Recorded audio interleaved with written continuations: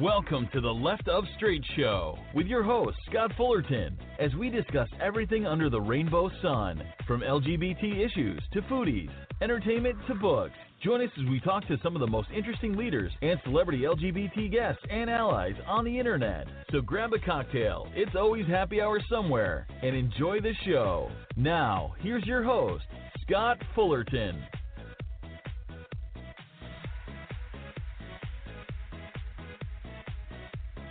Well, howdy, everybody.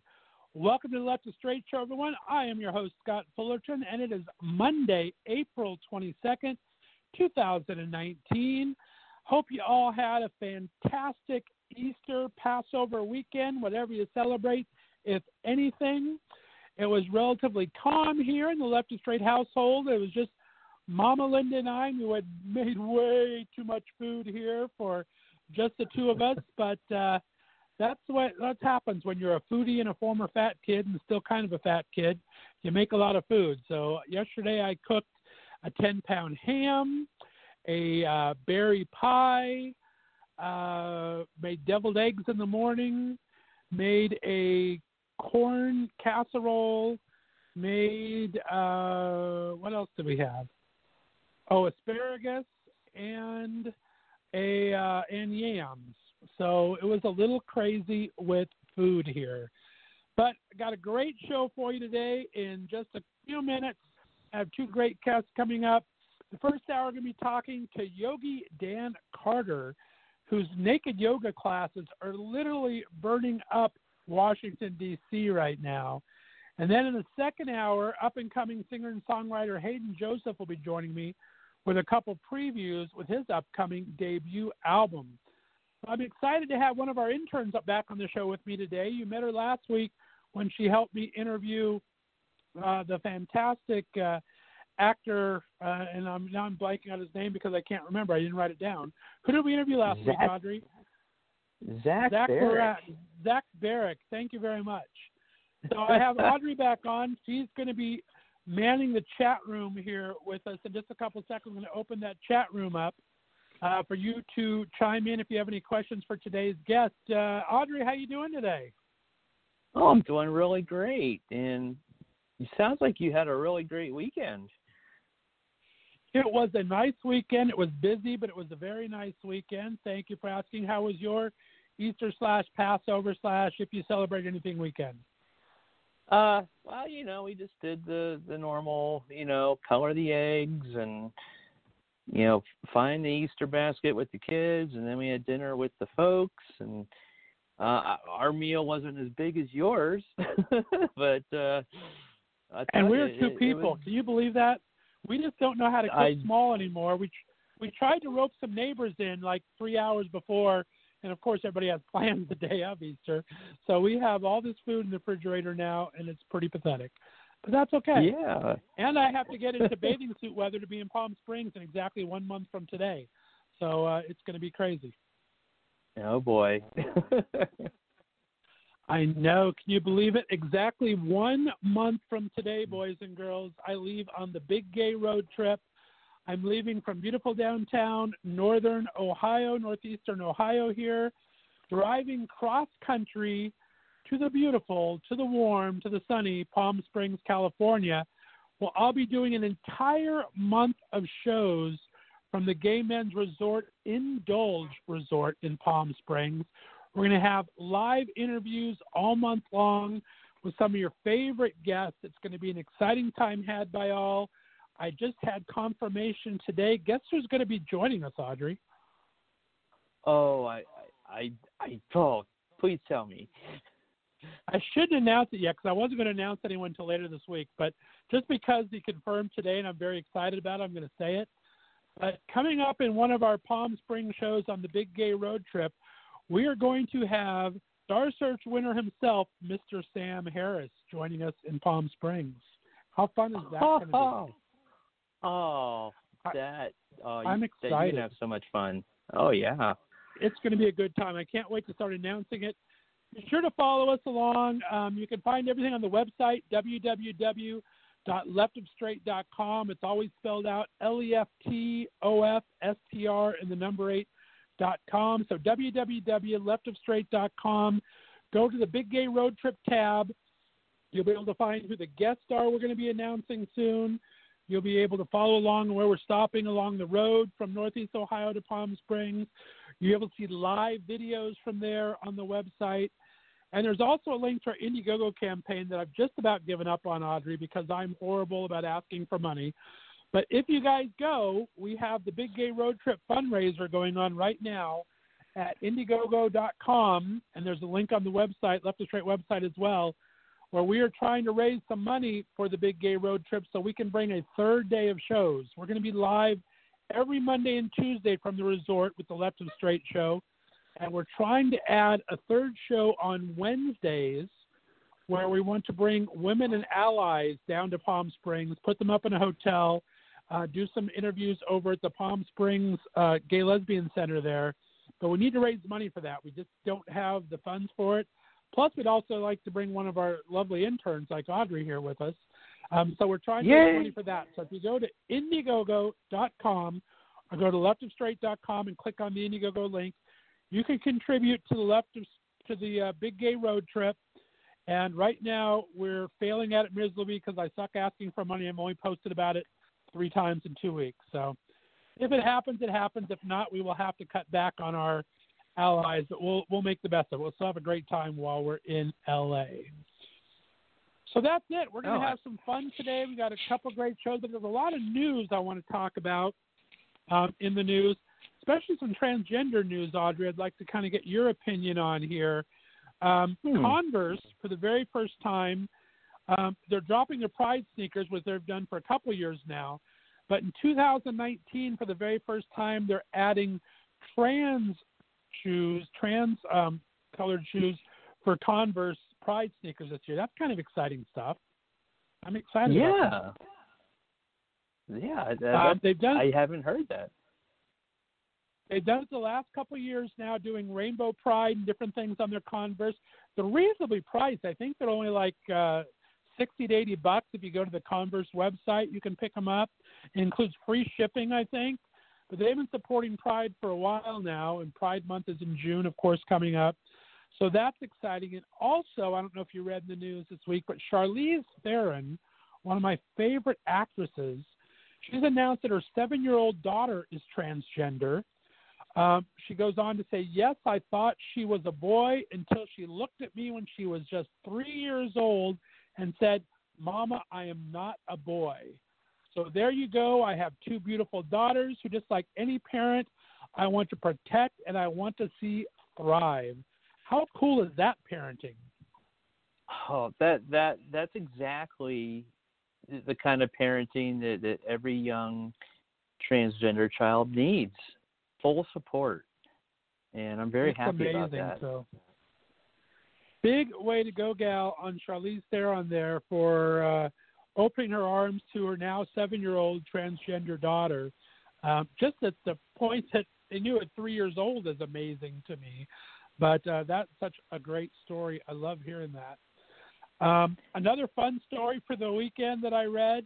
You know, I'm a huge political junkie, as I talk about in my other show on Standing on My Soapbox. But this weekend, Democrat presidential candidate Kristen Gillibrand, who I think is pretty cool, she apparently partied with some drag queens over in Des Moines, Iowa, at a gay bar there. They reported in the New York Daily News. She's a New York senator. She went to Blazing Saddles in Iowa, and Blazing Saddles is a chain. I have a good friend that manages the one in West Hollywood. There's also one in New York and a couple other places. But she went to Blazing Saddles in Iowa the other night and joined the drag performers in their dressing room. She tweeted from the dressing room. She said, dang, these amazing drag queens at Blazing Saddles invited me to visit tonight before the show. I felt underdressed, so I brought a dress that I picked up yesterday. It turns out it fit me, but it fit Donna even better. Thank you for having me, ladies. How fun is that? Oh, that's great. I can't believe that. I can't believe the type of candidates we have this time. It's so different. Isn't it amazing, before. the diversity? We got Pete Buttigieg, which I've had on my show, guys. If you've missed that interview, go back to the April 5th archives. I had our very own LGBT candidate Pete Buttigieg for an hour interview here on the Left of Straight show, but we have so much diversity and so much openness in the Democratic field that I won't take up political time on this show, but I'm very encouraged this year, I have to tell you, Audrey. Oh, I know, and I'm excited. I can't wait to vote. It's going to be a good time. We have to do stuff, but I'm not going to get into it because I'll get into it for an hour, and we have a great guest standing on the line right now, so I don't want to take his time. But yeah, we're gonna get into that. Be sure to tune in to Standing on My Soapbox. We talk about a little bit of politics, pop culture, and news every day, right before the Left of Straight show from 4 to 5 every day.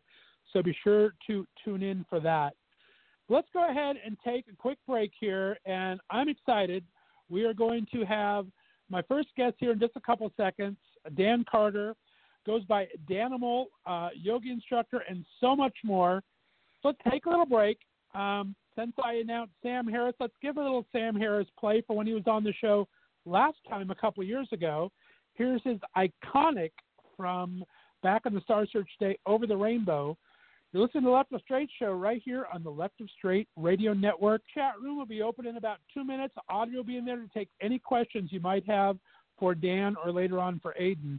Be back in just a couple of minutes, guys.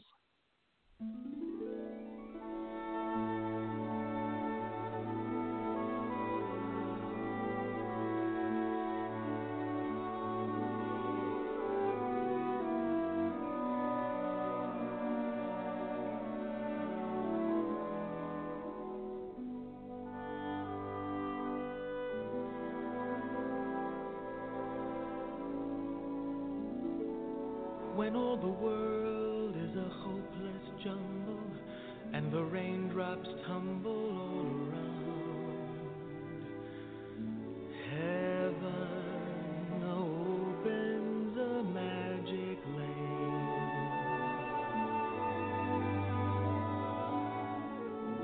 When all the clouds darken up the skyway, there's a rainbow highway to be found.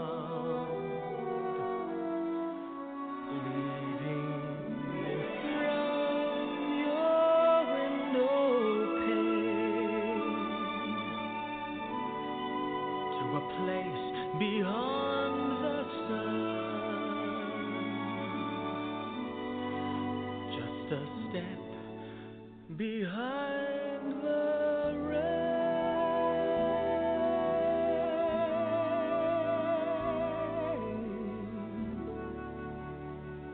Somewhere over the rainbow, way up high, there's a land that I heard of once in a lullaby.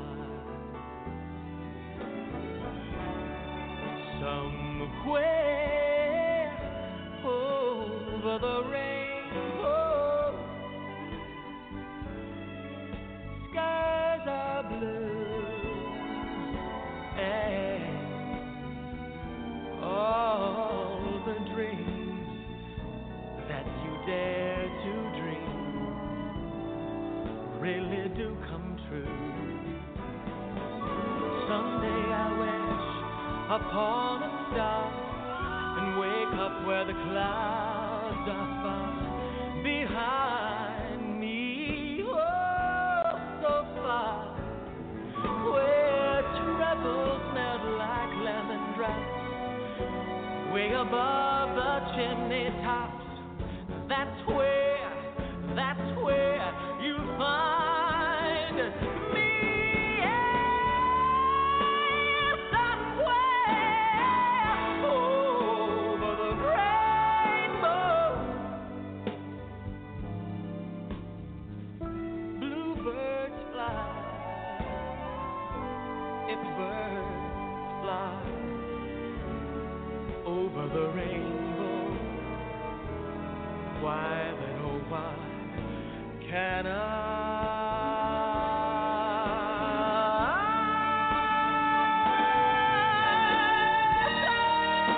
somewhere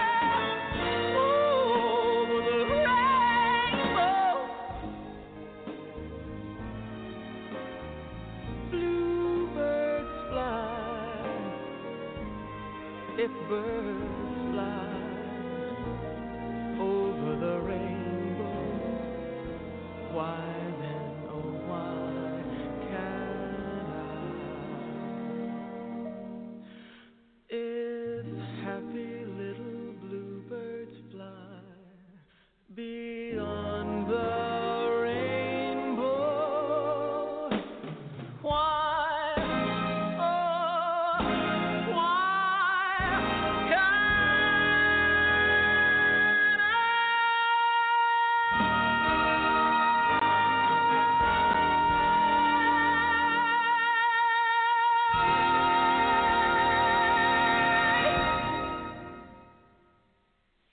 All righty, we are back. That was Sam Harris with Somewhere Over the Rainbow from his iconic turn back in the day on Star Search before there even was an American Idol or The Voice.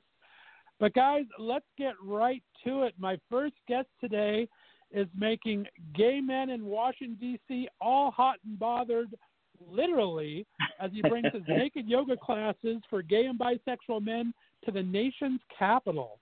After reading about him, I had to meet the man behind the yogi, and after tracking him down to his annual run in Coachella, I am so happy to say he is my very first guest today.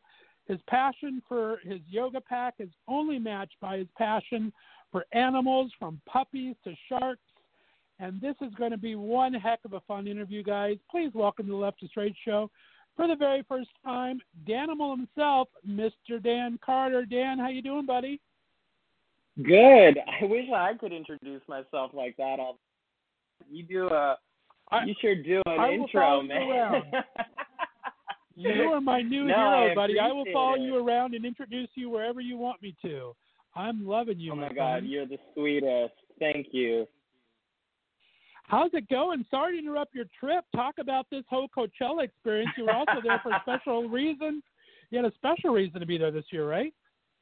Yeah, absolutely. So my buddies and I go to Coachella every year, but this year was especially special because it was also my bachelor party. I'm getting married to my fiance Cassidy in a little under 4 weeks now, and the bachelor party tradition, I wasn't so sure about it. It was the thing that I needed, the piece of the puzzle to just be ready for this marriage, and it was so awesome. It was the best trip ever.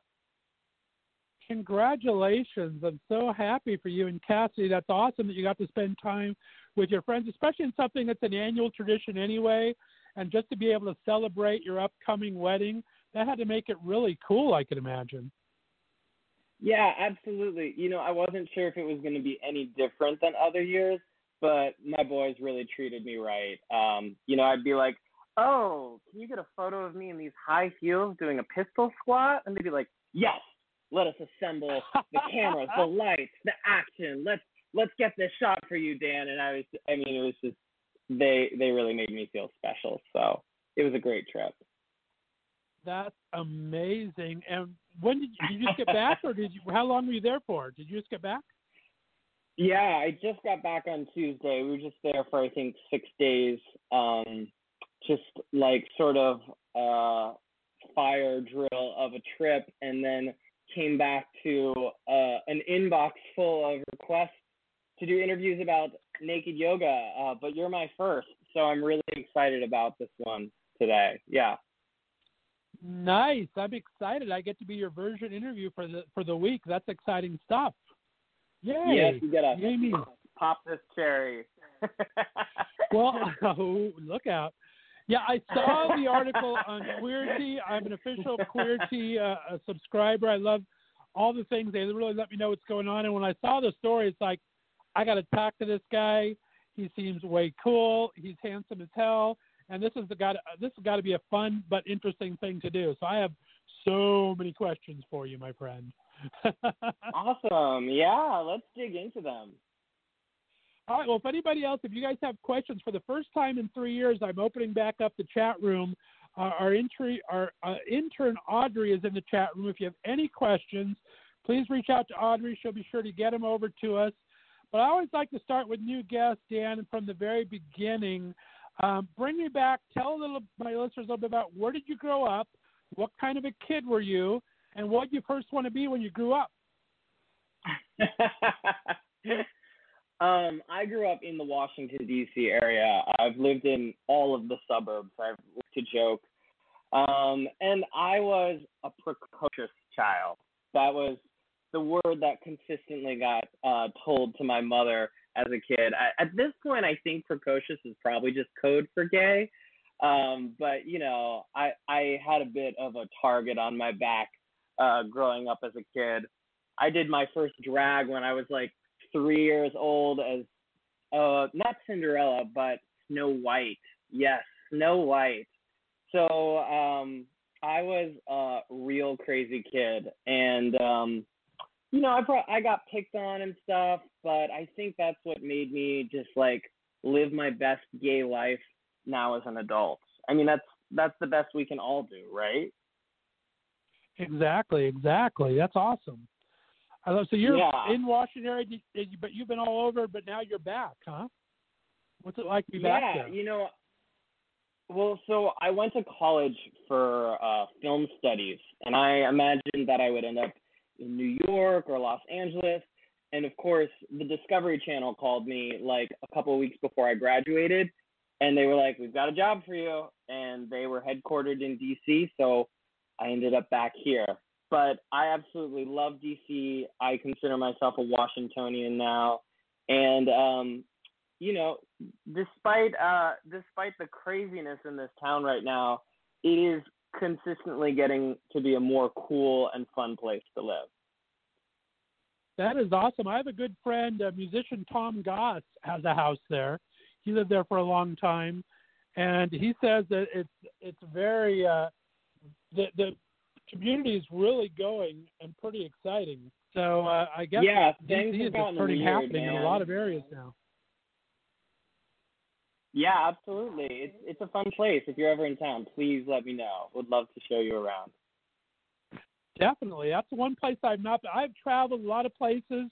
DC is not one of them. I would love to come out and visit sometime because I am a huge political junkie to begin with.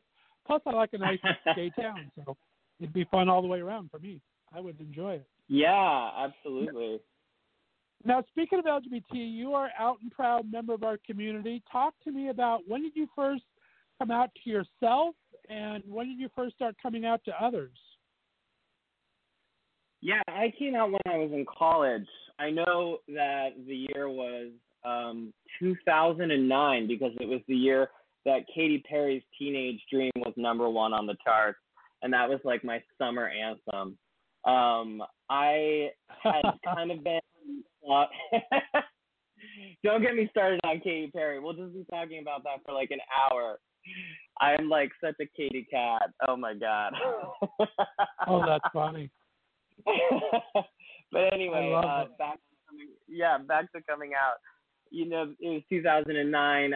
It was my first year getting to stay at college instead of going home, and I was an orientation leader. And I was in the closet, but because I had just like this amazing family of fellow orientation leaders, they just gave me the confidence and self-assuredness to come out. And as soon as I got home from that summer, I like walked straight up to my parents and I told them I'm gay. And that was the best decision I ever made. Yeah. That's I mean, awesome. it wasn't. Now, were you all? When did you come out to yourself? Were you always kind of new, or when did you know for yourself? Oh, yeah. Well, you know, I just mentioned that I dressed up as Snow White when I was 3 years old, and as a kid, I always felt different. But I remember, like, very distinctly, one time I was at a roller rink as a kid, and Barbie Girl by Aqua came on, and I just, like, started jamming out to it and, like, getting my groove on, and I looked around, and it was me and all girls, and all the boys were, like, away playing video games. And, like, I don't think I knew what gay was back then, but I knew, like, I was different and special at that point. That is awesome. I love that. Barbie Girl turns a lot of us. That's all there is to it. I want to start talking about your No problem. Sorry. That's the trouble. We're not in the same room here. We're going to talk over each other. Don't worry about it. I want to start by talking about your love of animals. I read where it kind of goes all the way back to your dog, Lucky. Tell me about Lucky and that bond. Yeah, absolutely. I mentioned as a kid I kind of had a target on my back, and I think for that reason I didn't have a lot of real friends. I remember in college realizing for the first time, wow, I have a best friend now. And that was a very weird sensation for me because throughout my school and high school time, I had friends, but never a best friend. And I would say that Lucky, my dog, was my best friend then. Animals are just so therapeutic, and I have a really special relationship with dogs in particular. And so sit with him and walk him, that was a pretty fundamental part of my childhood. And I would have been really hard to make it through those years of being bullied without him. So he always will have a very special place. Wow, that's a great story. I love hearing that. And talk about, you also did a lot of volunteering at animal shelters. And go back to your work at the Discovery Channel. You were there for like 4 years, right? What did you do there? Yeah. So I worked at the Discovery Channel right out of college. It was my first job. And, they made me do some grunt work, like staying up late, tweeting about shows about mining and stuff like that. In the end, I got to do some really amazing work on their website. I went up to Dutch Harbor, Alaska, and rode crab fishing boats with the Deadliest Catch guys. I saw wild sea otters while I was up there. I got to work on Shark Week for actually 5 years. Yeah, and I went swimming with sharks, which was absolutely incredible. Oh my goodness! You want to get your heart pumping. Yoga's good, but swimming with sharks, that'll really do it for you. Oh my God, I can imagine. So, yeah, and I've just always felt like I've had a really special bond with animals.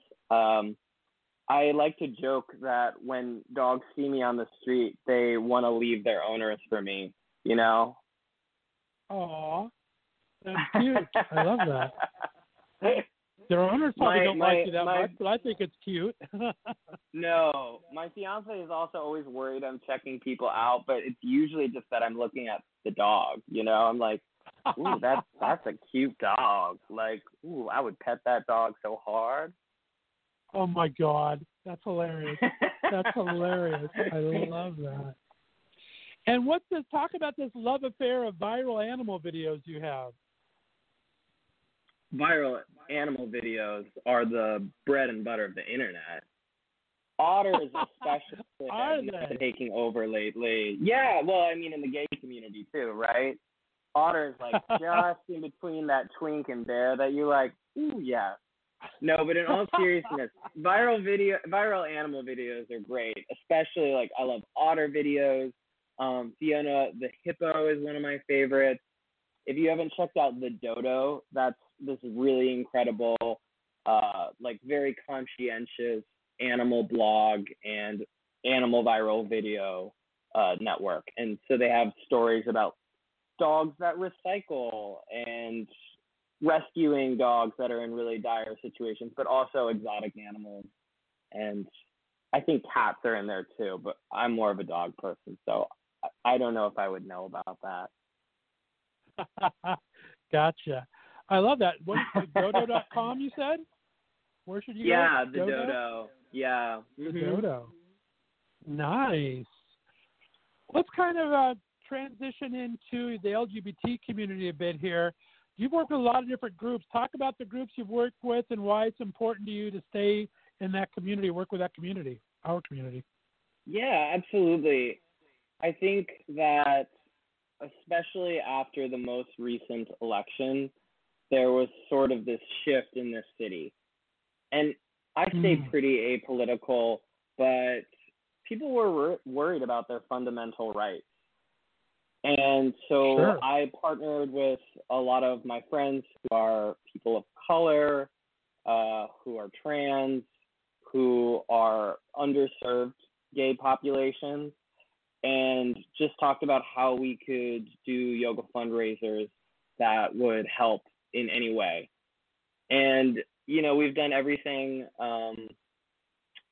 from just a simple yoga class where we raise money for the local LGBT center, which is called the DC Center, to partnering with the Trans Women of Color Collective for a roast that we did of me, where my fiance roasted me in full drag. So any way that we can give back is especially important right now, especially if it involves drag queens.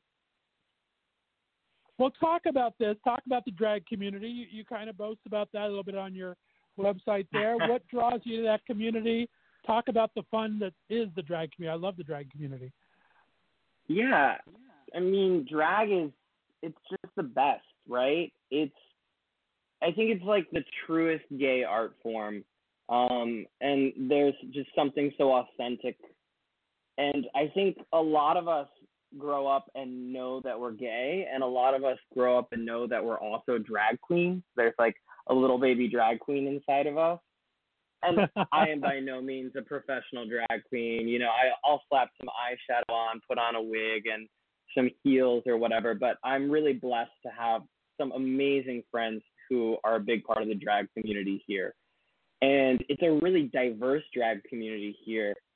There was controversy around some of the things RuPaul said a couple seasons ago, but I feel like we have a real wealth and diversity of drag queens. We have trans drag queens and lady drag queens, and of course gay drag queens, and weird drag queens and pageant drag queens. And so I just always feel very delighted to get to experience that in the city. It's a real treat. Nice. Yeah, RuPaul's had a little bit of controversy from time to time, but I'm still a fan of the show. Do you watch the show? Oh, yeah, absolutely. And I mean, let's be clear, RuPaul is bae, and she can say whatever she wants, but I thought that started a good conversation about what is drag, right? Well, and she's a huge ally to trans people and always has been. But, that was a really interesting comment. And I think here in D.C., we all really thought, well, what does it mean to be a drag queen?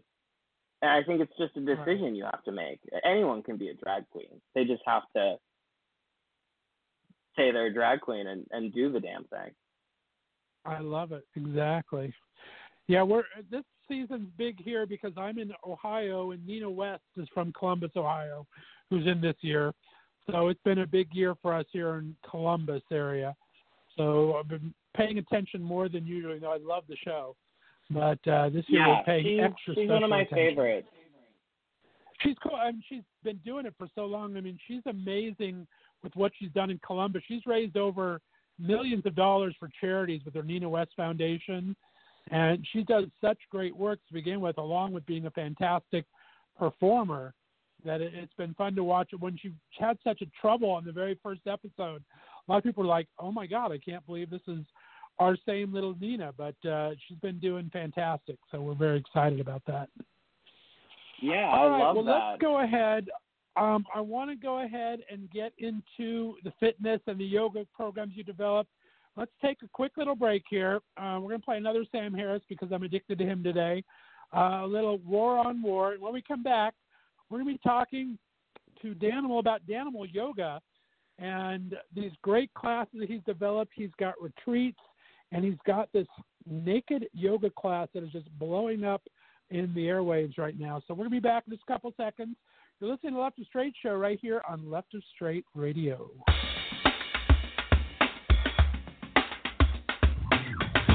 There's a war on drugs and a war on crime. They say Jesus wants a war to wipe out Darwinism. There's so many wars messing up my mind. And most of all, you got your war of wars on terrorism. You say the American way is what we're fighting for, but I'm sick of the spin you put me in, so I declare a war on drugs.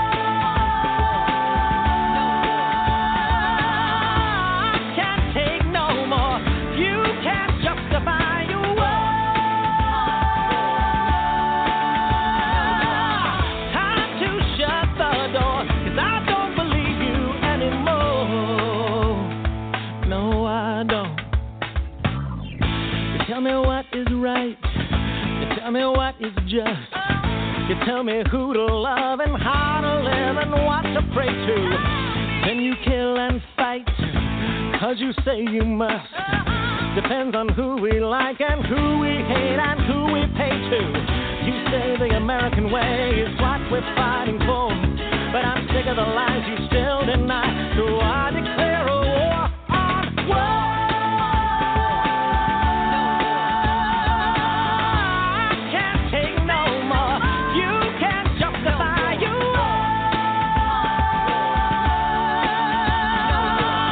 Time to shut the door, 'cause I don't believe you.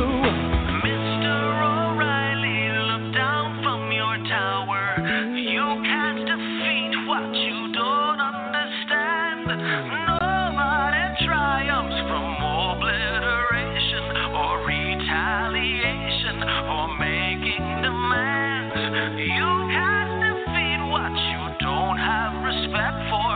Swallow your ego and loosen your tie. Mr. O'Reilly, your tower is crumbling. Revenge is a temporary high. So bye-bye.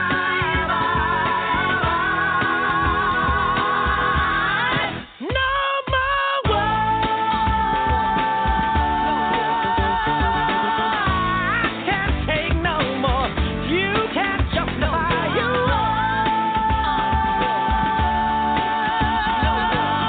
Time to shut the door, 'cause I don't believe you anymore. I can't take no more. You can't justify you. Tell me what it's good for. It ain't good for nothing. Why can't we be together and love one another like brothers? Why can't we all be free? Instead of looking for the enemy, raise the flag, salute the cash, the illusion of control that's dangerous, and the rocket's red glare is more than I can bear. You keep me so scared and unaware, like I don't care, and unprepared for the government lair. My blindness to your unkindness justifies your war, and my silence to your violence justifies your work. And I hold these truths to be self-evident. It's self-evident 'cause I don't believe you, and I can't forgive you. Don't want to see you anymore. No more war. All righty, we are back. That is Sam Harris with War on War. Guys, we're talking today with Dan Carter, also known as Danimal, with Danimal Yoga. I can't wait to talk to you about this because we talked a bit about off air. I am trying to get back into shape. I've been on a fitness program, as the listeners know, for the last couple of years here. I've lost quite a bit of weight, but I need to find other things of exercise. I don't like going to the gym a lot. I know that yoga is a great part of exercise. Tell me how you first got started in it. Started doing yoga when I was 16. I really wanted to go to prom with this girl, and she was a big yogi. And so I just started going to classes with her. You know, fast forward 3 years, and I realized don't really like girls that way, but the yoga, that I was very into. So stuck with it. Nice. I like it. Well, talk to me about your instruction. And let's talk about, in general, what kind of classes did you start teaching before? We'll get to naked later. But talk about, what does a typical yoga class entail, and what does yoga do for the body? Talk about the why it's important for you and the benefits of it. Do you have 3 hours for me, Scott? I'll clear the schedule. Give me the Reader's I'm Digest only version. teasing. I'll give you the Reader's Digest version. Absolutely. Yoga, I teach a couple different styles of yoga, but primarily I teach vinyasa flow yoga. And what's really incredible about yoga that differentiates it from other fitness regimens is it's very focused on also the mind. We're constantly focusing on our breath, which expands lung capacity. We're doing balancing poses, which help sharpen the mind, increase proprioception, your body's ability to know where it is in time and space. And also, you just leave with this feeling of wholeness, of not being worn thin the way that a boot camp class would or a cardio exercise would, of feeling almost like you've been energized by the practice. So I think of yoga as really a complete exercise because it fulfills mind, body, and spirit. I love that because that's what I'm looking for. I mean, I've done this health journey for myself, for my health and fitness, but the gym just seems like too solitary of a thing for me. You do your own thing, you get there and get out. And I like where you talk about the body positivity involved, the community and self-love, and I think that's so important. Talk about how you bring those aspects into it. Absolutely. I teach body positivity in all my classes, but naked yoga is something so much more special. To have this moment alone with your body where your clothes aren't even distracting you, beyond words. It's just really spectacular. And you start to understand your body in a way that you didn't know that you could before. And you start to understand other people's bodies in a way that you didn't think you could before. And you just start to see the world completely differently. When this group, this naked yoga group that I teach ohms, you can really feel the resonance of the practice in their voice. I mentioned that you feel very satiated after a vinyasa class. After a naked yoga class, it's Thanksgiving dinner. You know, you've had the turkey, the cranberry sauce, the stuffing. You are just like so full. So it's an amazing group. That is awesome. I love that. And we talked about your love of animals earlier. You actually work this into your fitness as well. I think I need to know in my life how to howl like a wolf and breathe like a penguin and move like a lion. Tell me how this stuff happens. I love this. So another effect of the yoga practice, or at least the specific kinds that I teach, which I call Danimal yoga, just my name and animal, is that there's something very primal about it. We get our hands on the ground, we move our hips. A lot of these movements that we've forgotten because most of our day is spent moving forward and back, being on little screens. And when you start to move like an animal does, something really triggers in your brain that you're not used to experiencing. It's a sensation unlike any other. And I just love to work the animal noises in because I think they're cathartic and they make people feel good. Do you want to hear some of them? Is that weird? Can we do that? It's not. I mean, I think we all know how to howl like a wolf, but I want some. You call your group a pack. You've got to be an expert at this. So I want to hear how an expert that is the leader of a pack, Danimal, how does a wolf really howl? You got to share with me. Okay. A wolf really howls like this.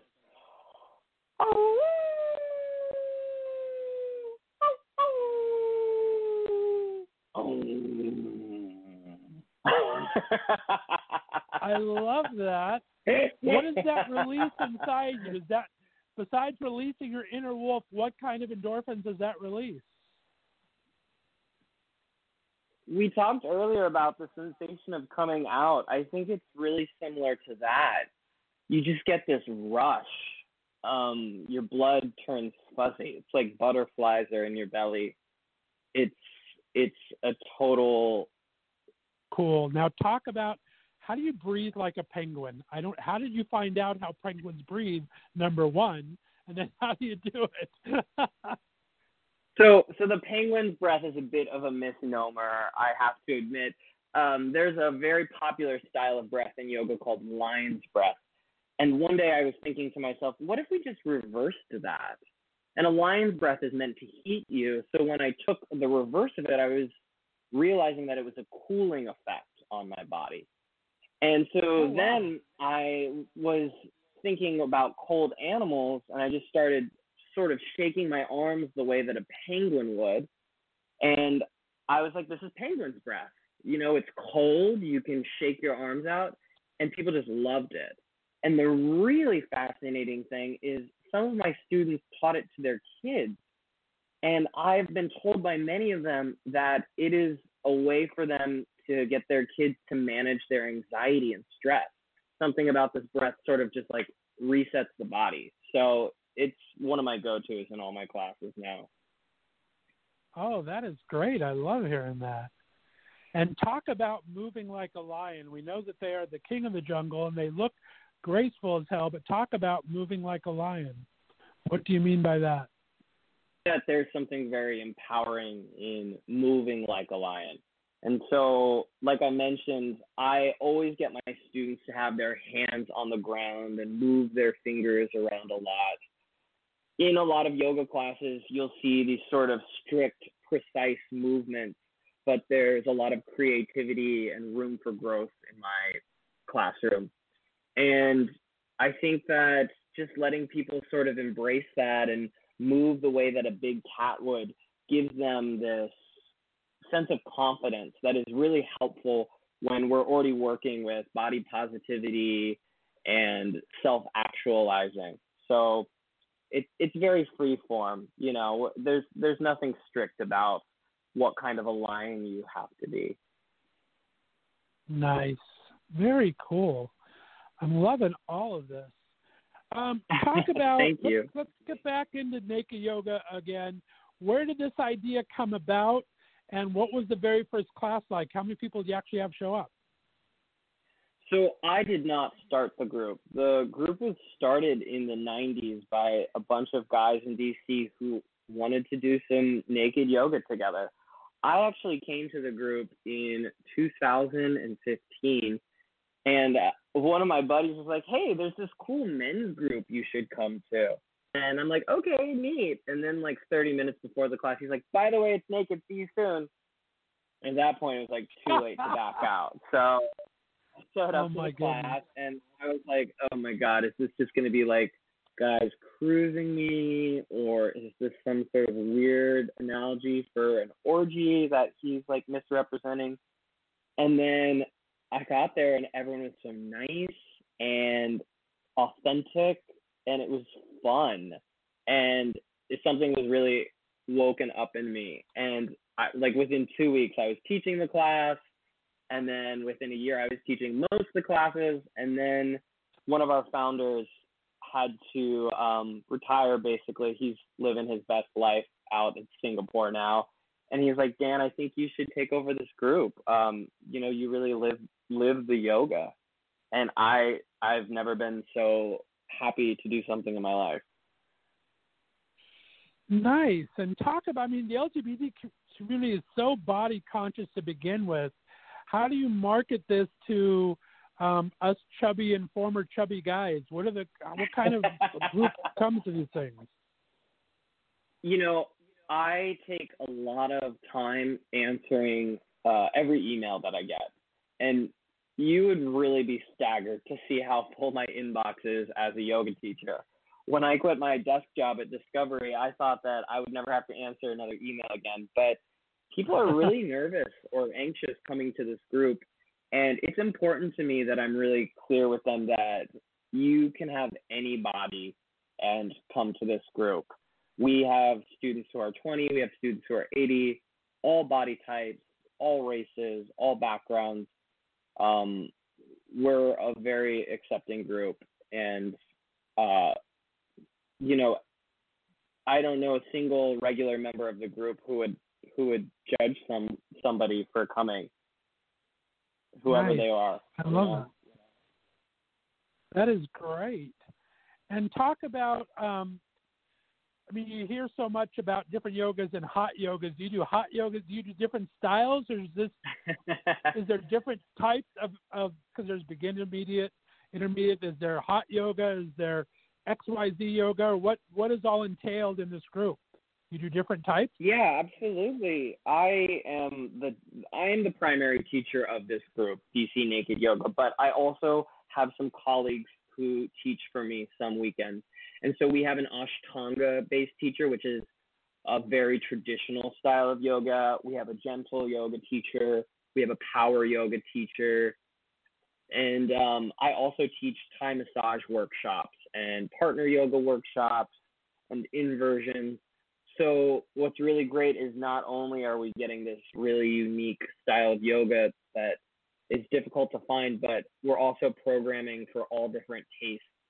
And some guys will show up on power weeks only, and others will only show up for gentle, but that's great because hopefully they're getting what they need through those classes. Fantastic. I love that. And it sounds like it's such a positive community. Where's all this notoriety coming from all of a sudden? Does it kind of pop up from time to time since it's been around that long? Or what do you think is causing this recent surge in popularity of it?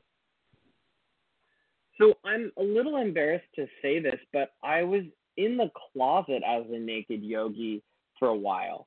When I first started teaching the class, I got a lot of flack from friends and colleagues. People told me that it would ruin my career as a yoga teacher. The person who has always been most supportive has been my fiance, Cassidy, who thinks it's great. And he's just been a godsend. And he's been so good for my confidence. And we did a naked yoga retreat down in Miami Beach for New Year's. And I was with these amazing guys. And I told them, this year my intention or my resolution is this is the year of naked yoga. I'm not going to be in the closet about being a naked yogi anymore. I am going to be out and loud and proud. And since I've started doing that, all these amazing opportunities have popped up. And we've attracted more people than we've ever had. And it's just beautiful to see this community grow. Isn't that the way it is? I love that story. I mean, we have all these thoughts and fears about being in the closet, whatever type of closet we're in, be the LGBTQ closet, being in your creativity closet, thinking that you're a painter, writer, whatever, yoga, any type of creative expression. And when you finally break that door down, it's amazing the positivity that comes out of it, right? It's an awesome story. Thank you. I'm really proud of myself and this group because a lot of the guys have also told me they've come out as naked yogis to friends and family, which I think is cool. That is great. I absolutely love it. Congratulations. Now, talking about resort or retreats, I saw something on your website where you're doing a retreat. Is that this June or something that you're doing an annual retreat to Stone Song? Talk about that. Yes. So we are doing our annual summer retreat to Stone Song Nature Center this summer. It's June 20th through the 22nd. It is this absolutely beautiful retreat center just north of Washington, D.C. It's run by fellow naked yogis. So the entire weekend is naked, and we do nature walks with one of the owners of the property who is a nature guide. We eat delicious home-cooked meals by the other owner of the center. And, of course, we do a ton of naked yoga. And I really dig deep on these retreat weekends. So we're not just doing the basics. We're learning advanced yoga, which doesn't necessarily mean harder yoga, but more of the history and background of it. And the real popular part of the weekend is I teach a 2-hour Thai massage workshop. And I combine a style of Indian self-massage in there too. And everyone just feels like so blissed out at the end of the weekend. That's amazing. Can they still register for that? Yes, absolutely. You just go to danimalyoga.com or dcnakedyoga.com, and all the details about our retreat are right there. Amazing. I love that. So cool. Are you going to come, Scott? You know, I'm going to be on my big gay road trip in June in Palm Springs, California. I would actually go. Right. I think that would be fun. I would love to try something like that. But I do the same as I do in Palm Springs, because the Palm Springs Resort is my second year there, Dan. So I got to get this positivity, body positivity going. Last year I went. I was invited, and it's this beautiful resort in Palm Springs called the Indulge Resort. but I don't know if you know, obviously you've been to Coachella quite a few times. There are 22 clothing optional gay men's resorts in Palm Springs. I did not know that before I went. And so I did a show on one last year where I got to meet these owners of the Indulge, and they invited me to come do my show there live for a month. So I went there last year, entire month of shows, and I don't think I went beyond my underwear, even though it's a gay men's naked resort. This year, I think the underwear is coming off. I'm not 100% sure yet. I'm still a little embarrassed because I'm hosting a show with a lot of guests, and I don't really want to be naked in front of guests ever at night in the pool, even though I wouldn't do it in the show at all. We're all dressed during the show. But I need to get out of my own closet and not be afraid to do that. So we'll see what happens this year. Otherwise, I would be down for a great trip to Maryland. I'm telling you this. You need to scare yourself, Scott. I'm telling you, if we don't scare ourselves every once in a while, we get bored. Good advice. Very good advice, my friend. Well, talk to me a little bit about where people can find you. I see you do private yoga lessons and you do group yoga lessons. Talk about your website and social, and where can everybody find you? Yeah, absolutely. So like I said, everything's at Danimal Yoga. It's animal with a D in front of it, yoga. And like you mentioned, I teach a lot of private yoga sessions. I teach those at the Capitol Center for Psychotherapy and Wellness here in Washington, D.C. And we're also going to be adding some new naked yoga classes there in June, which I'm very excited about. Other than that, all of my classes are on my website. There's a link to the Naked Yoga website. They're super tied together. All that Discovery Channel website work paid off. So if you can't find something, you're not searching hard enough. Or email me, because now you know I answer every email. It's been a pleasure to have you on, my friend. I'm so happy for this just blowing up. You deserve every accolade you're getting. And thanks so much for taking the time to come on the Left of Straight show. Thank you, Scott. This was really fun. I really appreciate it. Oh, you are welcome back anytime. Congratulations on the upcoming marriage to you and Cassidy. I want to see all of the photos on Instagram. You got to be following this guy on Instagram. He's got some great shots there all the way down to Coachella. Stay on the line for me, Dan. We're going to go ahead and take a quick break. When we come back in a little bit, we're going to have our next guest. We're going to have Hayden Joseph on, a brand new up-and-coming singer.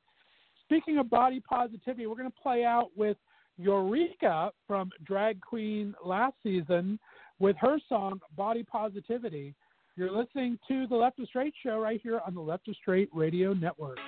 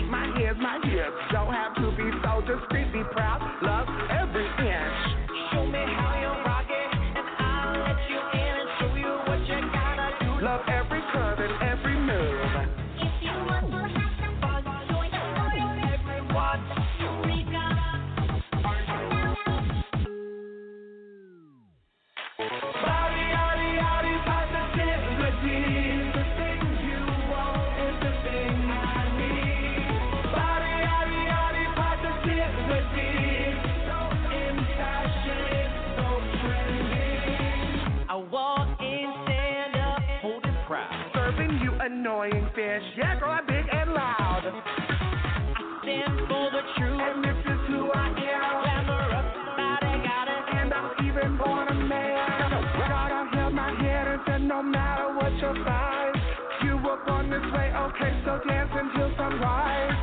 My sweat pours, love my skin glistening. Just stand up and love your body, keep listening. If you want to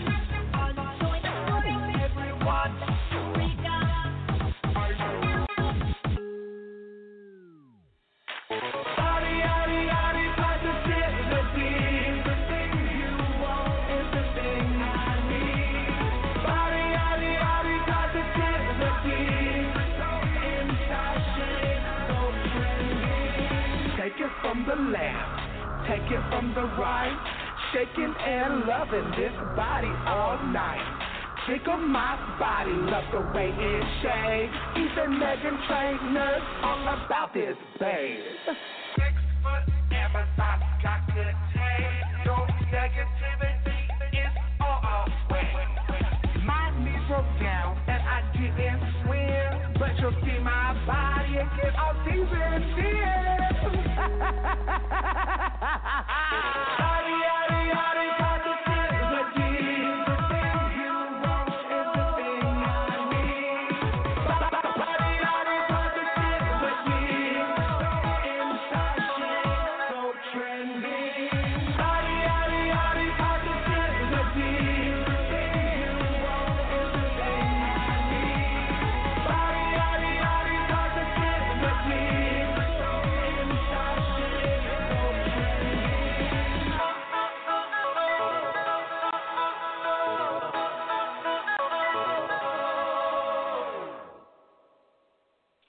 All righty, guys, we are back. That is Eureka from Drag Race, RuPaul's Drag Race with Body Positivity.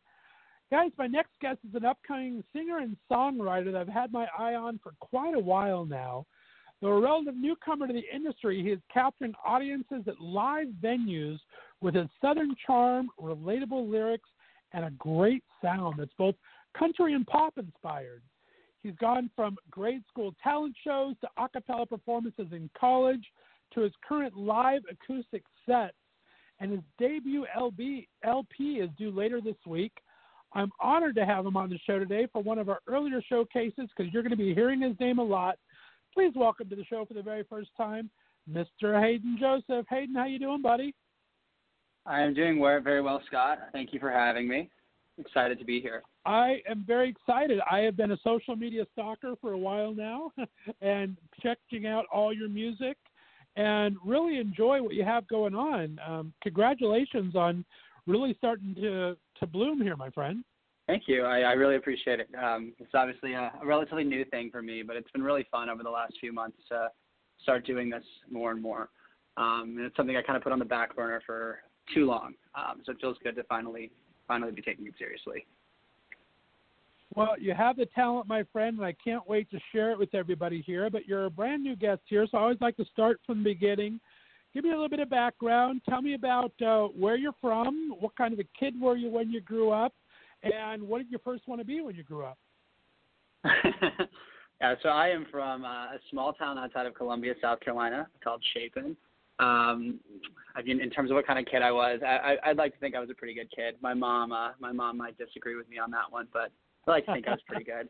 I guess what I wanted to be when I grew up, originally I thought I was going to be a doctor. That was always the original plan. You know, if you grow up in the southern United States, people pretty much tell you for your entire life, if you can read and spell your name at a certain age, that you're supposed to be a doctor. So that's what I grew up thinking. So that's what I grew up thinking. That's what I studied in college. I went to Vanderbilt University in Nashville, Tennessee. I studied neuroscience there, which is absolutely no relation to what I do for a living now or the music that I make, but that is my academic background. And yeah, I was a consultant in New York City for 2 years after I graduated, and now I actually coincidentally work for a record label in digital strategy. So that's my day job. Yeah, I want to talk about that a little bit. I think that's very interesting, you know, both behind and in front of the scenes of music.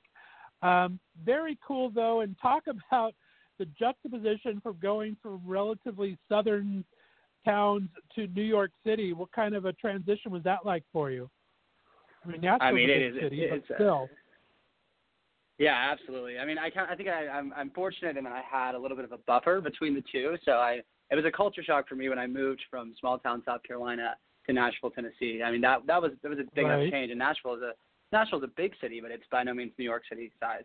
And so, you know, I had a little bit of a buffer. I got used to a bigger city, and then moved to New York right after college, and it was still just a massive culture shock. I mean, New York City it's really overwhelming to anybody to even visit here. So living here every day, you just continue to find new things to do and continue to find new areas of the city to explore. It can kind of be it took me, I think, a solid 18 months to get used to this way of life up here. It's awesome, but it's very different if you're used to a kind of a small town southern pace. I bet. I mean, my brother lives in South Carolina, just over the border from Charlotte there in Rock Hill, and it is a whole different bird going down to visit him, man. So I can understand the culture shock. And New York City, I love New York City. I've been there quite a few times, but really, unless you live there, it takes days upon days to explore just a couple of blocks there. There's so much to do and so much going on. Yeah, I agree. I mean, I've lived here for almost 3 years now, and I've only seen a fraction of the city. So I know how that goes. Now you're out and proud on your social media and everything. Talk about, when did you first come out to yourself, and when did you come out to others? Yes, I mean, in terms of coming out to myself, honestly, I mean, I've known for a very long time, as I think most people do, from a very young age. But it's one of those things when you grow up in a relatively conservative household in a very religious area, conservative area of the country, that you kind of put on the back burner and deny for a very long time. I think it took me, moving. I was one of the only people from my high school or from my family ever that's kind of gone away for college. So I went to school in Nashville, which is 8 hours from where I grew up, away from everybody, met a bunch of new people and a bunch of new mentalities. Really think it was there that I really understood that this was something I couldn't deny forever for the sake of my own sanity, and came to terms with it there. And then I've gotten more and more comfortable with it, obviously, as I have gotten older. So, it's one of those things. I think it's the best decision I ever made to come out. That being said, it was by far the hardest decision I've ever made, which I think is what a lot of people can say once they're able to reflect back on that, hopefully. Right. But it's one of those things where it just takes a while for anybody to come to terms with it. And now it's one of those things where I'm very, very proud of it and very, very open about it. But it's taken me years to get to this point.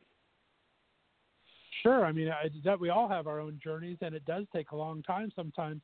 It's nice to see that the music industry is opening up. We have a lot more LGBT artists now.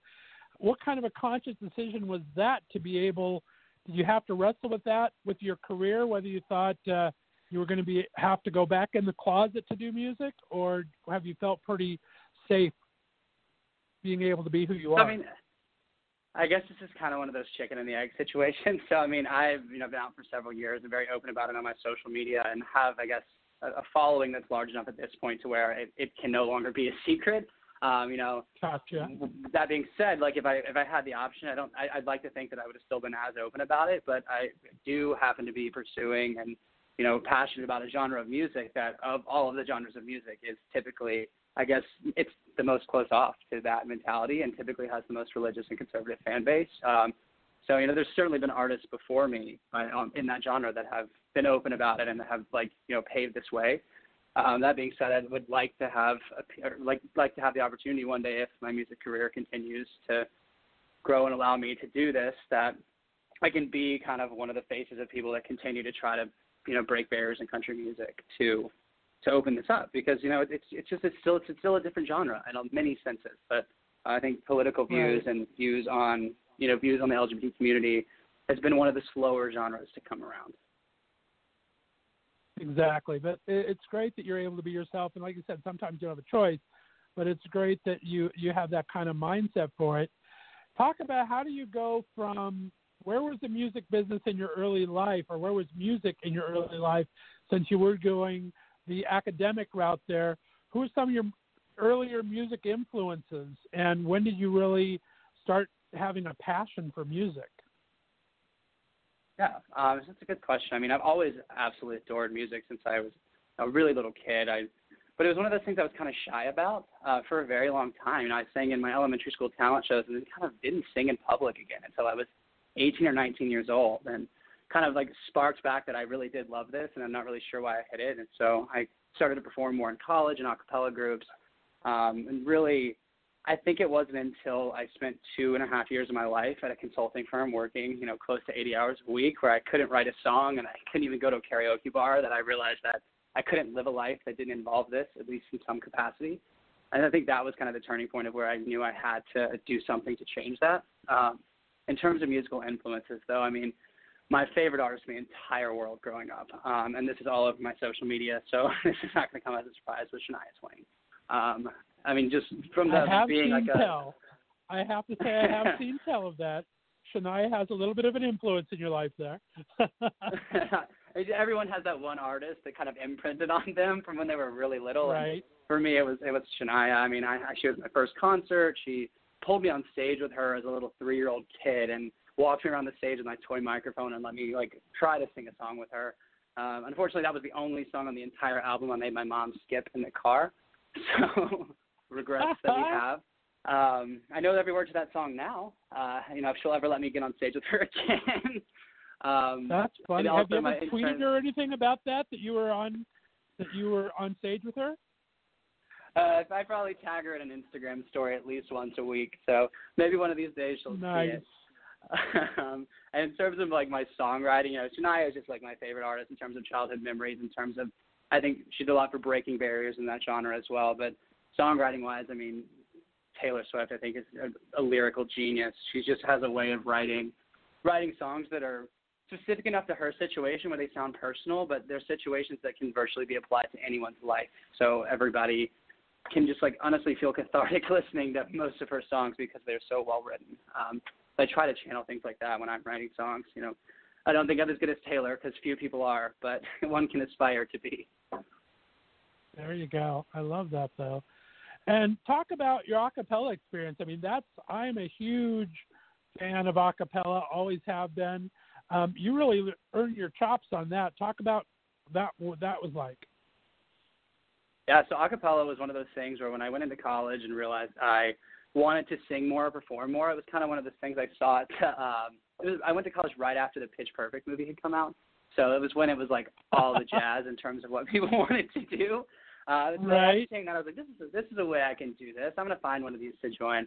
And I tried out for a few groups at Vandy. There's several groups on campus, ranging from very, very serious to very, very casual. I ended up in a group that was a lot of fun. They were very casual. It was essentially a bunch of guys that just sang to have fun. Didn't have a huge background in musical theory, but sang at sororities and had a concert once a semester. But it was a great extracurricular activity to lead a group. I ended up being president of that group for one of the years I was there, and you just get more experience performing and understanding how much music meant. So definitely one of those things that I'm very, very glad I did throughout college. Nice. I love that. That is awesome. And we talked earlier, I mean, you really have both sides of music experience because you actually work in the music business. Talk about that, seeing it from a business side. Did that ever scare you at all to see what happens in the business side of it? Because it can be an intimidating business. Yeah, I mean, so I work on our digital team. So I do all of our strategy and projections and negotiations for our partnerships with streaming services. So Spotify, Apple Music, all of those things have agreements with record labels. And honestly, it was taking this job and learning so much about the digital aspect of music and how accessible it is for unsigned and independent artists to release music and record music. I'm so glad I took this job because for that reason, I knew that I could do it. And it was kind of a few weeks into the job doing this research and understanding all of this, it was like, why in the world am I not trying to do this in my bedroom? And so that's kind of what created all of this. I put a song on one of my social media pages, and a couple of my friends reached out and were like, hey, man, this song is actually really, really good. Have you ever considered doing something with this? And it was just kind of the combination of all those things after taking this job and seeing that it was possible that I really started pursuing this on the side. That is awesome. And you do have a fantastic YouTube channel that you've built over the last 3 or 4 months here. I am a huge Stevie Nicks fan, and your Landslide cover is amazing. You do everything from Jewel to Dua Lipa. I mean, how do you choose who you want to cover? Is it something that you do strategically for your career, or just you love the artist? It's a combination of a couple of those things. I mean, the Jewel song specifically, I took a songwriting class in college, and that was one of the songs that we spent 2 weeks looking at the lyrics of and understanding how carefully she crafted that song. So I've just loved that song ever since then and loved to cover it. I have a thing, I love to take an arrangement and change the key and change the way a song is sung to be sung by someone that has a drastically different voice. So the majority of I could cover songs by male country artists and probably sound very similar to them, but I prefer to take songs by females or take songs by people in different genres and sing them with my voice that sounds completely different to just give the song a different feel. That's what I look for when I listen to covers. I love to hear somebody sing something differently than they heard it on the radio. So that's kind of what I try for when I do that. Nice. I like that a lot. That is very cool. Let's go ahead and take a quick break here because I want them to be able to experience some of your music. And thank you so much for sharing some of this new music that no one's really heard too much of except for in your short community there. I want to start with one of your first singles here, Different. Guys, we're going to take a quick break. These are all works in progress that Hayden's been putting together for his first EP due out later this year. So we're going to take a quick break. We're talking to Hayden Joseph. This is Different. You're listening to the Left of Straight Show right here on Left of Straight Radio Network.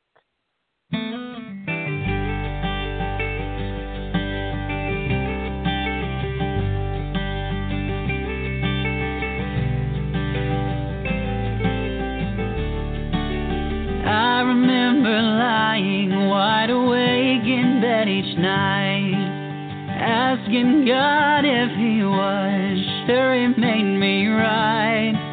I don't like the things they like, and I don't play the games they play. I don't sing along with their songs or see anything their way.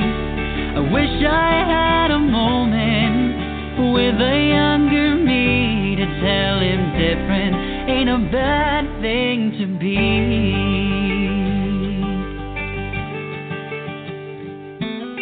You'll only be remembered if you brush against the grain, and if you go to places they won't go and never shy away from change. The voices in your head that you silence every day soon will yell across the room so loud the world hears what they say. I wish I had a moment with a younger me to tell him different ain't a bad thing to be. The fear inside your restless mind and the walls you built to hide behind, there's nothing you should worry about. Dry your eyes and get some sleep, honey, don't be scared to chase your dreams. Why fit in when you could stand out? I hope one day I'm playing for a crowded room, and the words that I'm singing reach a kid who's different too. When they hear the chords I'm strumming, I hope they cry a little less, stop losing so much sleep because they're different from the rest. If they can learn one thing from the notes I sing, it's that different ain't a bad thing to be. I wish I had a moment with a younger me to tell him different ain't a bad thing to be. Different ain't a bad thing to be. Different ain't a bad thing to be. And we are back. Guys, you are getting a special treat today. We're getting a first-hand look at my guest today, Hayden Joseph's music. These are works in progress he's been working on. And, man, Hayden, I was telling you off air, I really love your style. I think you're doing such phenomenal work, and your lyrics are off the chart. Your songwriting, how do these things come to you? They seem very personal, obviously. Talk about your songwriting a bit. Yeah, absolutely. So, I mean, it's one of those things where the most important thing for me when I listen to songs is just how relatable they are and the lyrics, I guess. You know, some people say the first thing I listen to is a beat.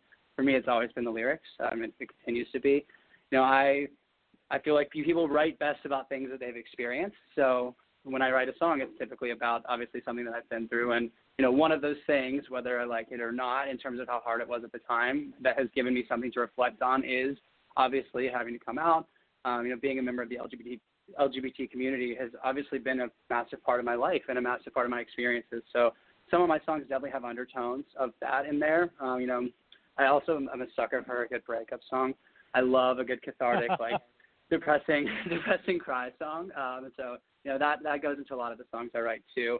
I think the thing for me though that's really important is I want my music to be something that everybody can listen to. People of every community, of every profession, of every region of the country. And so I try to write songs from a very personal lens that can be interpreted multiple ways. Is really my ultimate goal, is that anybody listening to something, even if I wrote it about something really specific, I want it to be written in a way that somebody that has experienced something completely different can still relate to the feeling. I love that. And lyrical songwriters especially, they have a process that can either come really quickly or really take a long time. How do songs come to you in your head, especially when you write lyrically and not care about the music? What's your process for writing? How long does it take you usually? Yeah, so I guess in terms of that, I will say that every song I write the words first, and I hum it in my head and sing it without any music to it. So that's how every song goes, is I'll write the words, and I know what I want it to sound like, and I will literally play with my guitar until I get it to sound like that. And I will say, this can't be said for every single song, but some of the best songs, and I would say the majority of songs I've written, if I don't write it in 30 minutes, it's never going to happen. So the majority of the songs I write, I get an idea and I'm done with it, in the first couple sittings. There are a few songs that I've recorded that you can find on my SoundCloud that did take multiple sittings. But honestly, the ones that come easiest typically turn out the best. If you're trying too hard on something, chances are, at least for me, it's not going to ever work the way you want it to. Nice. Good answer. I like that. Let's talk about playing live for a second. Talk about club life versus a day job. You're working this full-time day job, and, of course, most music gigs are late night if you can't get into a happy hour type thing. Talk about club life. What's it like hitting the pavements and doing that? Did you do it in Nashville ever, or have you waited till you got to New York?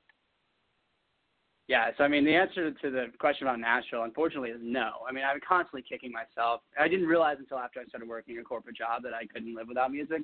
I kick myself every day for why did you not start doing this when you were living in Music City for 4 years and you were 18 years old and you still had a little bit of an allowance from mom and dad. Why did you not start this then?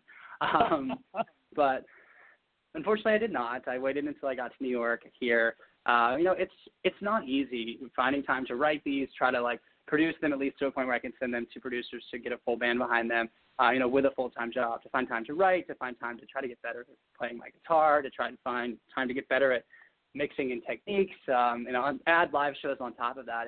I'm a very busy guy at the moment, but It's really fun. Playing live music gigs is an experience that this is the first time I've ever done it. Spent hours on stage playing songs that I wrote. It's really fun. I typically do them on the weekends right now. I'll take whatever time slot that bars will offer me. I've luckily been fairly fortunate because people have been receptive to the stuff I've sent them and offered me pretty good time slots. But it's a lot of commitment and a lot of work to make it happen. I bet. Talk about that showcase you were in earlier this month. How did that go? That Songwriters Circle, that looked like it was pretty cool. Yeah, it was awesome. So I did a showcase with the New York Songwriters Circle. They do one once a month at the bitter end, and it was my first kind of in the round experience. So it was me and 4 other songwriters that had applied to be a part of that. It's really cool. They do a really good job of curating 5 acts that just sounded completely different. Every single person on stage had a completely different sound, had completely different inspirations, and completely different qualities to their music. And I'm sure that was intentional, obviously, to whoever was on the listening community, but props to them for allowing that to happen. As an artist, it was really cool to just see how diverse music can be, and also just, I guess, created an awesome experience for everybody in the audience that had come. If it was my friends that had come to watch me or the other writers' friends or fans that had come to watch them, just getting to see everything that is possible with the word singer-songwriter, because it can mean so many different things. That's very cool, though. I love that. Talk about. Let's play another song here. I want to talk about Thrill the Chase, kind of fun. Talk about where this song came about and how did this song come? Yeah, so my friends will joke with me and I'll joke with myself. I just have a really, frankly, probably unhealthy dating mentality of, for some reason, if I start to feel pressure and I start to feel like someone is interested in me, for some reason, it just can't work. I can't be interested back because it was too easy. It is not healthy, but I joke at most of my concerts, and instead of getting a therapist to figure out why I'm so messed up like that, it was much easier and cheaper to write a song about it and poke fun at myself. I think this is a pretty common problem that people have until they find, quote, the one where it wasn't an issue. But I haven't found that person yet, so I can still poke fun at myself for liking when people play hard to get. There you go. Let's give everyone another taste here. This is called Thrill the Chase, another work in progress here. It's going to be hopefully on this debut LP here from our guest today, Hayden Joseph. We'll be back in just a couple of seconds here. We got another great song for you.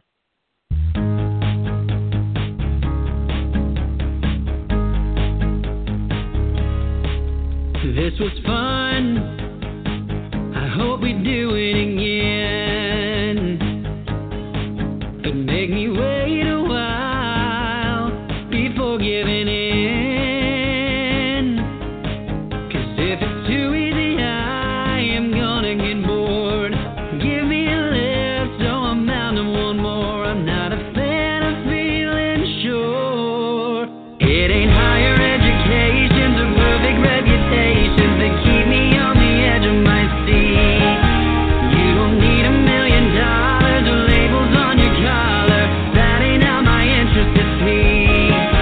It ain't about putting down, but rather casting some doubt on the way that you're feeling. Keep me wondering how long you might make me wait. I'm all about the thrill of the chase.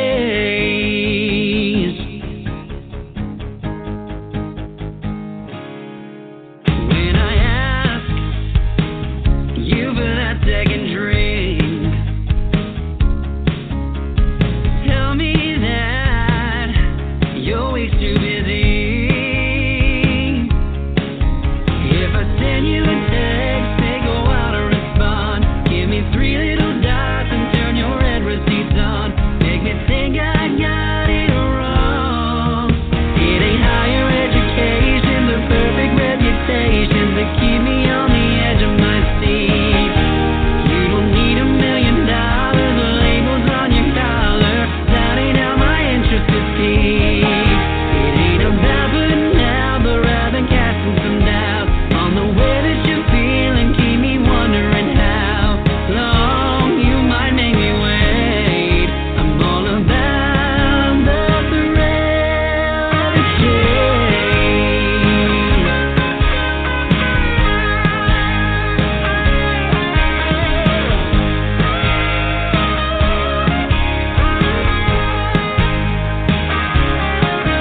So many are cute, so many are sweet, but I keep those around who make me think on my feet. I think we can all agree it ain't higher education's or perfect reputations that keep us on the edge of our seats.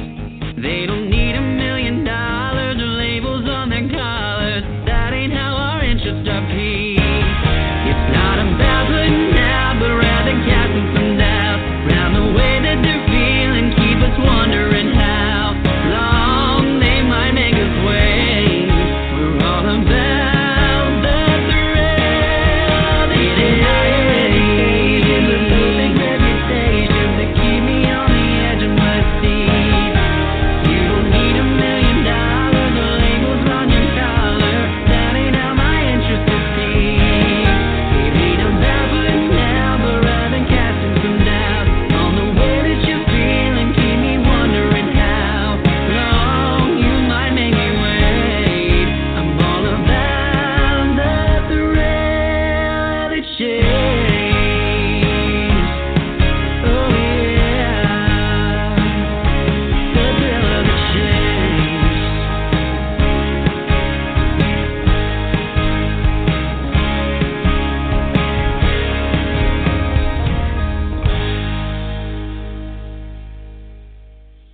All right, we are back. That was Thrill the Chase for my guest today, Hayden Joseph. Like I said, great lyrics. It's obviously, it sounds like there's a story behind all of them. So much fun. We were talking about your live gigs. What was your very first paid gig you got to do? My very first paid gig. Well, they've been mostly ticket sale based at this point, but I have a gig coming up in Augusta, Georgia, I guess, in the middle of June. That would be my first technically paid gig. Other ones have had ticket sales that I've gotten to keep. So if we count those, my first paid gig was back in February at Rockwood Music Hall in New York. Nice. Very cool. And let's talk about, again, being an out gay artist and everything here. There's so many different ways to get your breaks now. We saw Cameron Hawthorne recently with his YouTube video went viral. We've had, I have a buddy, Matt Stern in Canada, also went viral on Queerty. A bunch of different ways to do it. We had our first out country singer on country music television last year. How are you feeling about the gay press and going the whole gay route since you are out and open on it? Do you kind of put yourself out there, or are you holding off on that? What's your thoughts on the LGBT media? You're obviously doing my show, which I'm happy about, but talk about your thoughts on the LGBT media. Yeah, I mean, my thoughts on media right now is once I get this music finished and put it out there, I'm happy to take any media I can get. You know, I certainly wouldn't shy away from talking to any LGBT media because that is a major part of my music, but also more than happy to promote myself with any media that's offered to me. You know, I think I mentioned before, I want my music to be something that LGBT people can listen to and hear it and know it, like I am talking to them, and that I understand what they're going through to a large extent. But I also want the songs to be written in a way that people that aren't necessarily a part of the LGBT community can also relate to because of the subject matter and understand. They might interpret it slightly differently, but still find a way to feel that it's relatable to them because they obviously haven't come out before and experienced that sort of hardship, but they've faced other situations in their life that they can parallel to that. So, I mean, it's not something at this point that I'm shying away from at all. I mean, the song Different is very clearly written about, you know, it wasn't necessarily written about being just gay when I was younger, but it was written about being gay and also just kind of seeing the world differently than people, and that being really hard for a little kid to understand. So that song obviously is hopefully very relatable to anybody that's a member of this community when they listen to it. Another song I think you'll play, the song is literally called Out, and written, it's obviously about coming out and being proud of who you are. That being said, I think I wrote it in a way to where somebody that wasn't necessarily gay could also feel like it was just about being proud of themselves and understanding that, you know, there's a point in your life where you got to stop caring about what everyone else thinks. And so that's right. I guess a long way of saying I'm not shying away from it whatsoever, given my social media and the subjects of my songs. That being said, you know, I like to think that there's a world in which I can be thought of as just an artist and not just a gay artist. Well said. I love that. And like you said, they are very relatable. We are going to play Out as our closing song here in just a little bit. And like you said, it's very relatable in a lot of areas. You're very open that it's not about being LGBT. Unless you knew, you wouldn't even really know. Because it's just about being your true, authentic self, which is what I love. Talk about that. You kind of hinted at it in that last answer, but talk about what you have in store for this EP. What kind of a story are you trying to tell? What's your plans for it? What's your reaction be? Who are your sounding boards? Are you going to your friends, to your family? Talk about how this EP is coming together. Yeah, so I mean, I'm making progress slowly but surely. I mean, I think all the songs are written. And anyone that wants to hear a sneak peek can listen to the songs on my SoundCloud in a completely acoustic form. But right now I'm working with producers, mostly remotely, who I'm sending tracks back and forth and collaborating with. It's taken a little while, but we're finally getting to a point where I've got 3, 80-90% produced tracks. I'm hoping to get 4 to 6. And hopefully we'll have everything out by the end of the summer, at the latest on Spotify and Apple Music and major services, fully produced. If I can find the time, I would love to film a music video for Out. Ideally, that song gets released during June because that is Pride Month, and, I want that song to have the opportunity for people to listen to it, for anyone that does listen to it during that month, because it's obviously a very special month, and hopefully a song that coincides with it really well. Long way of saying I hope it's done before the end of the summer, before the end of the year at the latest. There you go. And then sounding board wise, I've sent it to my group text all the time. I try to get my friends to listen to it. They usually do. Sometimes it takes them a little while and I have to pester them a bit. My mom has been a gem about listening to my songs. Obviously, she'll tell me they're good regardless, but it's still nice to know that somebody will always listen. And then really, really my friends and my mom have been great. And honestly, people social media have been so supportive. I mean, I love getting messages from people that say, I listened to the song you uploaded and I really related to it. Or even sometimes people even give me suggestions where they're like, hey, I love what you did, but I would do this a little bit differently. I know you didn't ask me, but, and honestly, sometimes I take those suggestions because I appreciate that people are listening to it.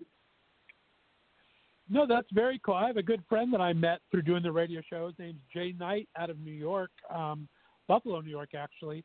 And he does that a lot. He's an unsigned artist and kind of prefers it that way and puts a lot of his music out. And he'll send out samples of his music and ask for suggestions. And he uses quite a bit of them because it's surprising how much good advice there is. There's a lot of bad advice too, but there's some good advice out there. People who enjoy music really can help you kind of craft your music a bit. So I love that you do that. That's fantastic. Absolutely. I love that people listen. So. There you go. Let's talk about the future of music. I always like to talk about this, especially someone that hasn't had their first EP go out yet. What are your thoughts on the nature of the business, especially being where you are working with Spotify and Apple? I mean, a lot of artists used to be the album was the way to go. You can tell a story. You had a progression of things. But the way sales are anymore, singles are better through the Spotify and the Apple Musics and doing the individual one at a time. What's your thought process? Because you have an interesting take on it, I think, being with your day job and a musician. What's your thoughts on releasing music these days? Yep. So, I mean, I got to be really careful about what I say here because there might be some legal stipulations of what I can and can't say with my job. But my personal opinion, and this is not by any means a strategic recommendation or anything that I've heard through where I work, is that it's become a very much a consumer-hungry economy where things have a shorter lifespan than they used to. And it's about putting out more content faster than it is about kind of dumping a bunch of content at once that can be a little bit lost. Obviously Spotify and Apple Music are rapidly evolving ecosystems where people are putting content out left and right. And so I personally think if you're an unsigned artist, as I obviously am right now, putting out a full album at once would be a little bit dangerous just because, if you don't have a platform yet, putting all of your singles out at one point in time, they have a much greater opportunity of kind of getting lost in a massive library of music than they would if you had a strategy behind each one and kind of put them out staggered over time and tried to build a fan base. That's how I plan to do it, solely because I don't have the support of a major label behind me. I don't have somebody doing my marketing right now. I need to take as much time with each song as I can to have a strategy behind them. So there's probably two answers to that. If you're a signed artist with a major label behind you, if you're an unsigned artist, I think the great things these platforms are doing, though, is making it possible for unsigned artists to put music on a global platform where everybody can hear it if you put it in front of the right people. In a sense, that is something great that these platforms have done. Right. I agree 100%, and it seems to be the consensus anymore. It is nice to tell a story through an album, but I think if you want your singles to stand apart anyway and you're writing the single at a time, I don't know of too many artists that write with an entire arc in mind. Some do. Steve Grand is one, is an artist. I've had him on the show a couple times, and he likes the storytelling and kind of has an arc to his. But I think you're right. I think with the way it goes today, it seems to be that people are craving have these small little attention spans and want some hot music all the time. Even Beyonce, you have some hot music coming out, but it only stays hot for so long, even for top superstars. So it's a very interesting business to be in, and I'm glad that you're putting your foot forward in there and going in front of the mic like you are. It's going to be a thrilling and exciting time for you. What are your thoughts and hopes and dreams? What would you like to see happen? Thoughts and hopes and dreams. My thoughts and hopes and dreams for this would be that I could do this one day for a living and not have to work a 60, 70-hour a week day job in corporate America. I love my job. I've learned a lot from my job, grown very professionally through every job I've held. But at the end of the day, my passion is music. I write songs right now from 9 p.m. to midnight most nights and have to kind of record them and do all of this in that amount of time. I can't imagine how much better my music could be if I was able to dedicate my entire life to this and work with people that I can learn from and, meet people in the industry and just have a larger chance to be inspired by that. I think I would love to see what I could do with that ability, and the way for that to happen is, find a way to make this financially viable to do this for a living. In a perfect world, I mean, obviously, breaking as an artist is incredibly difficult, and I'm completely aware of that, and it's terrifying. There are times where I shake my head and go, what the hell are you doing? Like, this is really silly. And there are other times where it's like, well, what do you have to lose? If you can do it right now, it's not getting in the way of your career. It's not getting in the way of your relationships. It's just something that you're doing now that you genuinely love. So if that can be the only thing I do one day, that would be amazing. And besides Shania, who would be some of your dream collaborations with? Oh, dream collaboration, Casey Musgraves. I adore her. Let's see. Country, I also love Brett Young. I think he's great. Taylor in the Stratospheric World would love to write a song with Taylor Swift. I'm gonna have to sing it with her. She can sing the whole thing if she wants to, as long as I can write it with her. But right now, top of my list would probably be, if not Shania, obviously that's a stratospheric goal. Like, if I can get a Casey Musgraves, so I guess one album of the year at the Grammys this year, so that's also a stratospheric goal. But I love both of them. There you go. I love it.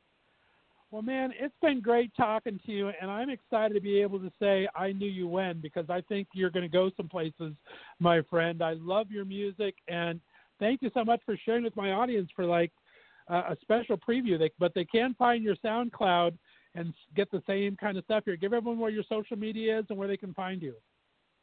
Absolutely. So if you want to follow my music Instagram account, it's Hayden Joseph Music on Instagram.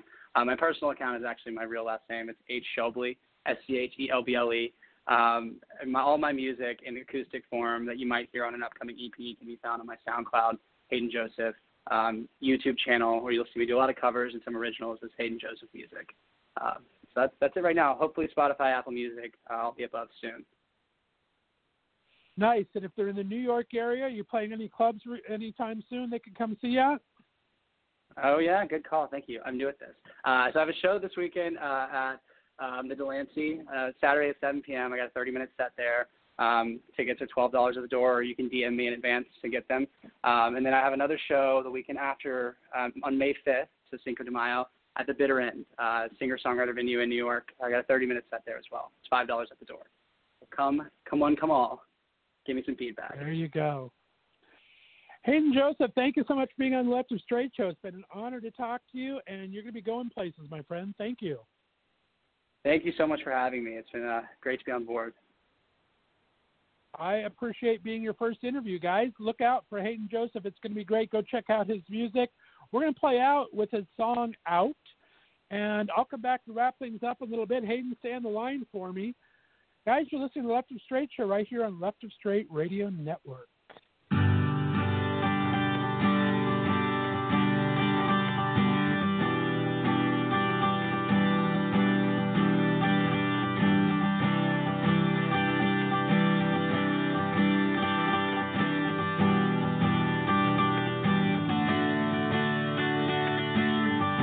Out of line, I feel it coming now.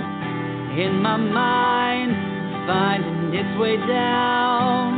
I see the world starting to come around. I think it's time I found my own way. Out. Turn the lights, call it time, it's mine to cash. Out. Get to work, try to max, won't ever tap. Out. Been burned, strung, but now I've run out of fears and doubts to hold me back. I'm stepping out of the woods, feet don't fail me now. Times are changing, uncovering new ground. For so long I hid within the crowd. The world is ready for how I'm speaking. Out. Turn the lights, call it time, it's mine to cash. Out. Get to work, try to max, won't ever tap. Out. Been burned, strung, but now I've run out of fears and doubts to hold me back. I'm stepping out from under the burden on my shoulders. No time to waste, I'm only getting older. I'm finally free, who I was meant to be.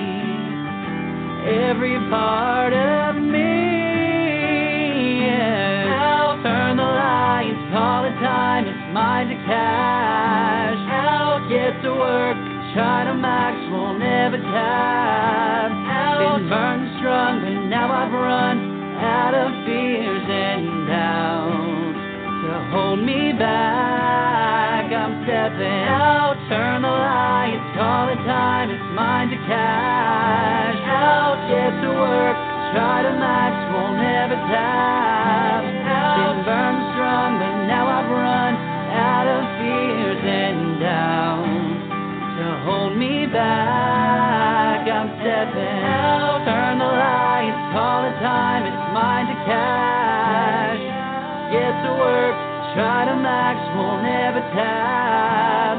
Been burned strong, but now I've run out of fears and doubts to hold me back. I'm coming. All righty, we are back. Thanks so much to my guest today. Had an awesome time talking with Dan Carter from Danimal Yoga out in Washington, D.C. If you're in the Washington, D.C. area, check out one of his classes, and he has a retreat happening in Maryland in June. And his big special thank out to Hayden Joseph. Great music by a great guy, really going a lot of places. And Audrey, thank you so much for being part of the show today. Appreciate you helping out the chat room. Now you guys need to know every day the chat room will be open. If you have any questions for our guests, we'll have it on every Left of Straight show. Audrey, how'd you do? I did fine. It was a great show, and I loved both of our guests today. Had a good time talking to both of them. We have another great show coming up tomorrow. I'll have two more interns in. We're going to have on the show tomorrow from Broadway Sings for Pride. We're going to have Neil Bennington on, and he's bringing a special guest with him. And then in the second hour, we have our buddy Josh Orozco, who has a brand new single out called Shadyland. So good show tomorrow. Next week, we have another Hayden McHugh, another singer coming on. And I'm excited to have Jenna Ushkowitz and Kevin McHale from Glee. They have a brand new podcast called Showmance. We're going to be on to talk all about that next week. So lots of fun stuff here happening, Audrey. And pretty soon we're going to have an Audrey show. I'm excited about that as well. Yeah, I'm working on some ideas for that show right now, and I know you're helping me out with that, and I can't wait to get started on that. It's going to be a great time, friends. Look forward to that.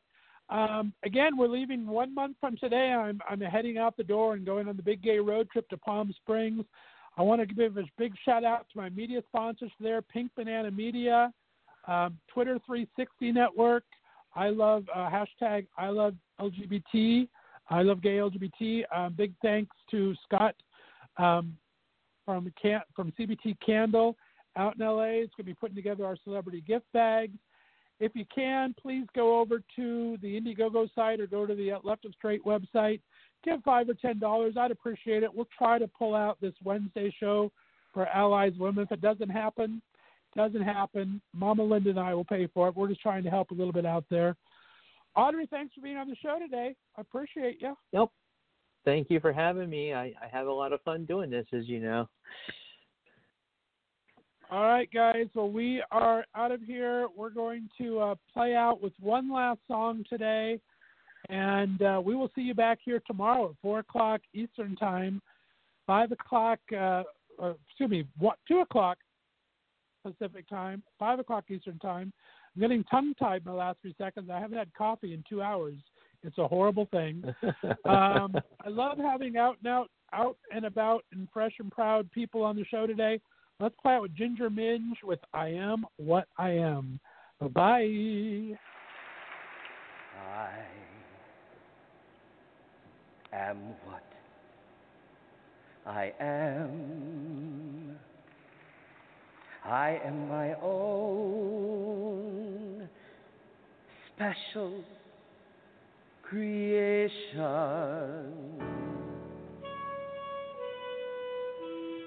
So Come, take a look. Give me the hook or the ovation.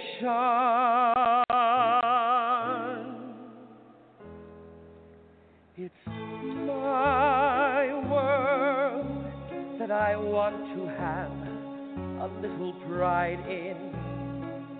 My world, and it's not a place I have to hide in. Life's not worth a damn till you can say, hey world, I am what I am. I am what I am. I don't want praise. I don't need pity. I bang my own drum. Some think it's noise. Well, I think it's pretty. And so what if I love each feather and each spangle? Why not try to see life from a different angle? Your life is a sham till you can shout out loud, I am what I am. I am what I am, and what I am needs no excuses. I deal my own deck, sometimes the ace, sometimes the deuces. There's one life, and there's no return and no deposit. One life, so it's time to open up your closet. Life's not worth a damn till you can say, hey world, I am what I am.